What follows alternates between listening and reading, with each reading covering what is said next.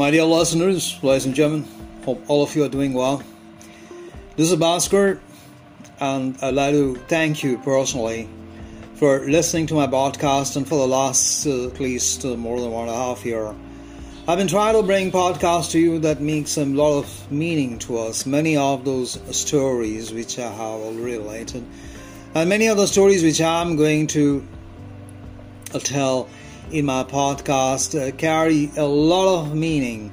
They point out to certain peculiar and queer facts of life, especially the deep insights which Louis Nasr shares in his book Between You and Me, My Life in Court. I feel so much thrilled that if one goes through the stories of Louis Nasr, he or she is going to have a lot of incisive view into the characters and behaviors of human beings. Now, most of the stories which I have related so far, they belong to the people who helped America shape what America is today all about. And I love to talk about these stories. I love to tell these stories because America today is a great country, and in a very positive way it influences the other nations as well. Most of the people around the world like to copy things from US, not because it is like something kind of an idolatry, but it just goes beyond that. America has such great achievements in terms of its value systems and so many other things, and these value systems are being shaped and formed by people who grew up at the point of time when Louis Nasr could take note of that and record it in his book. So here is my next story from Louis Nasr. The name of the story is An Editorial Lost in a News Autumn. I almost skipped this autumn. I do not read reports of personal tragedies which were printed in newspapers. They may try the curious, but in a world tottering to another war, of what importance is a lover's death or a child's disappearance? But a subheading held my eye. Posse holds hands. I began to read. It appeared that a child had been lost in a thicket. The parents frantically summoned friends to aid them in their search for the child. 20 hours had passed, and the child might die from exposure.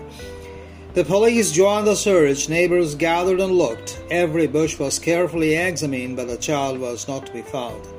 Precious hours passed. The parents and their army of searchers grew more desperate.